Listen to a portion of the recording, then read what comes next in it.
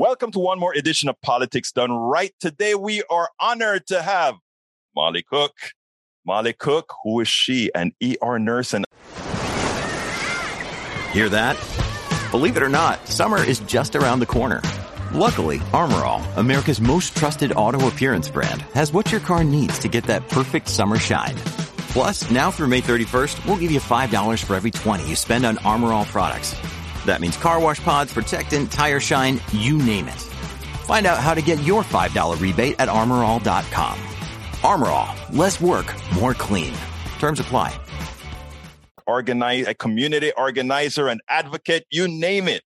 She's what we always talk about needing, not only in Houston, but all throughout the country. Molly, welcome to Politics Done Right. How are you doing today? Thank you, Egberto. I'm great. How are you doing? I am doing great. Well, you are working on yet another very important issue here in Houston. Stop I-45 in its current, the development in its current instantiation. Tell us a little bit about this and why is it that you're so adamant that we need to redo this thing? Yeah, absolutely. So, a lot of people know I grew up in the Woodlands, which is a northwest suburb, and freeways were ostensibly built for folks in the suburbs for white flight, right? To make it possible for people to live outside of town, pay taxes somewhere else, but come inside of town to use the amenities and work for large companies, large employers, and things like that. And so I did not learn of the true history of highways until I was in public health school in my late 20s and was just shocked and ashamed to find out how they were built intentionally through Black and Brown communities, how they did support white flight, how they really shaped the urban landscape in a way that is not just climate unsustainable, but is also socially really wrong and unsustainable.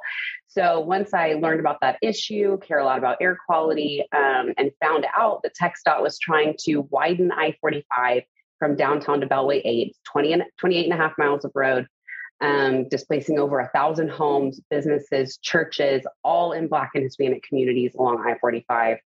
I was certainly motivated to jump into the race. I hope other people do into this fight.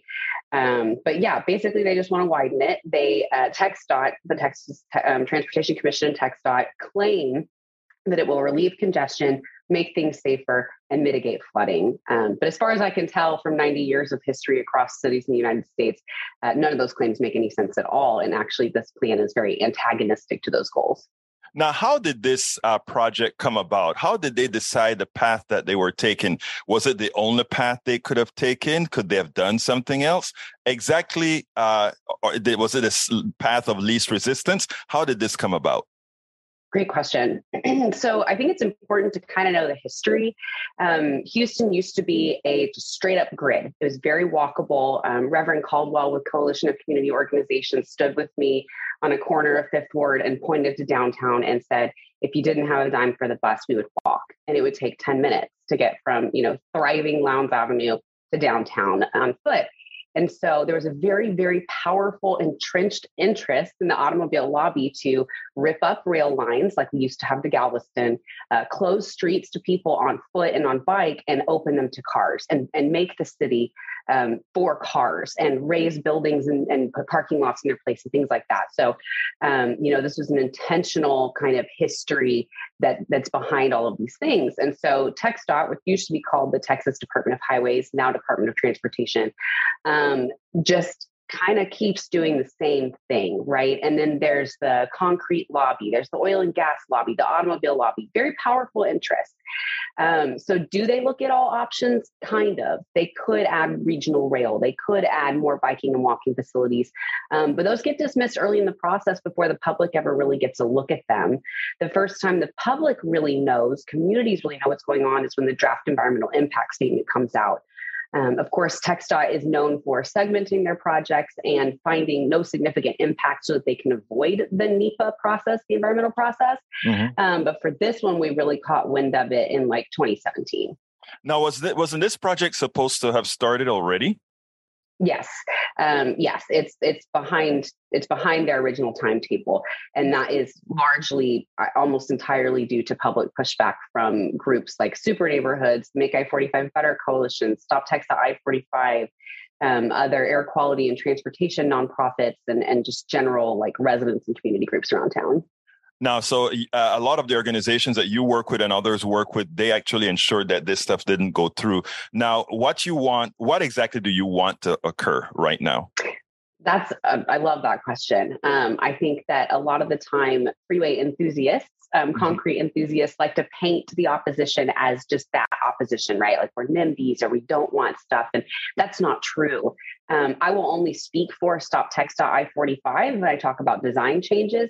The most important thing that we want is a true community engagement process, one that incorporates those who will be most affected from day one, so that we find out, what do you want in your neighborhoods? If you do have to have land taken, what makes it worth it to you? But at Stop TxDOT I-45, we want freeway removal. And we've seen that happen in Boston. We've seen it happen in Seoul, Korea. All over the world, you can rip up concrete and nothing bad happens. In fact, your city becomes much more livable. Communities become connected. So, I always like to say, you can take down the Pierce Elevated. You can even sink in Cap 59. You don't have to make it any bigger. Now, and what do they do with mobility? We should be doing everything we can to change the paradigm from top to bottom. Like, we need trains, we need buses. People like to talk about how Houston is not dense. What they don't realize is that lack of density is from very intentional decision making for the past 50 to 100 years. So if we can turn right now today and say we do want some density, we don't have to be New York, right? We want some increase in density. We can incentivize inward growth by using happy mediums like bus rapid transit, which is already widely supported by Metro and voters. So we have a lot of options here that we can be exploring. And I think it's always important to note active transport is ideal. You're not only not putting out carbon, you're also increasing the health of the person who's getting around town. You're making things more accessible for folks who can't drive a car, whether that's related to age or disability or whatever. And so, really investing in the bike facilities in Houston could cost $500 million or less. And that alone would take cars off the road and make a big difference. So there's really a gamut of options, but they need to start and end with communities who will be affected by them. You used the magical word in that whole long paragraph. You actually said the word voters also want it. And if voters want it, why aren't we getting it? And then the other part of your statement there was that, hey, for $500 million, we could do bicycles all over the city. And it's amazing because that doesn't only take carbon out of the air, but it makes for a healthy American, right? Yep. And a more connected society. I mean, it's just so fun for me to bike home from work and smell gardenias and see a neighbor and stop by a neighborhood association meeting on the way. It really opens up the world close to you in a way that I think Houstonians sometimes have a hard time even imagining. Just because of how it's spread out. So ultimately, Molly, how you mentioned the word voters earlier. It's for this to really occur, everybody has to be enlightened with the stuff that you're talking about, with our busy lives, with our congestion, with us having making all this effort to move. How do you really get your message across? I know you're doing it with Politics Done Right, but otherwise, how do you get your message across? Yeah, and those are messaging discussions that we have every day. I think it's important to note that at the Tuesday meeting of the Texas Transportation Commission, where they voted in the Unified Transportation Program, which is their 10-year strategic plan, we had advocates from Austin, Houston, San Antonio, Dallas, Fort Worth, Waller County, Montgomery County. I mean, people get it, right? Across the state, across diverse groups, across, whatever divides us, people understand that it's just nice to walk to the thing down the street and not have to get in your car, not have to pay maintenance fees, insurance fees. I just bought a set of tires and it was nearly $1,000. I mean, that's a big hit for a nurse, right? So I think you just kind of have to meet people where they're at. Sometimes that idea of induced demand is difficult to wrap your mind around. More lanes meaning more traffic. There's a step there that's counterintuitive. But a lot of the time, people already feel this in their bones, and they don't really love their cars. They love freedom. And so when you can meet people where they're at, find out what piece of it is that they connect to, then that gives you an opportunity to open their minds to imagining something that's much more mobile and convenient than what we have right now. Well, you've been with me before, so you know what the last question is. What should I have asked you that I didn't? That's a great question. I guess I just want to really, the way I said it recently was I want to fast track people's skepticism. And so it's how do you work with TxDOT? How do you think about these things? How do you join in the fight? And I need people to join in kind of ready and kind of angry.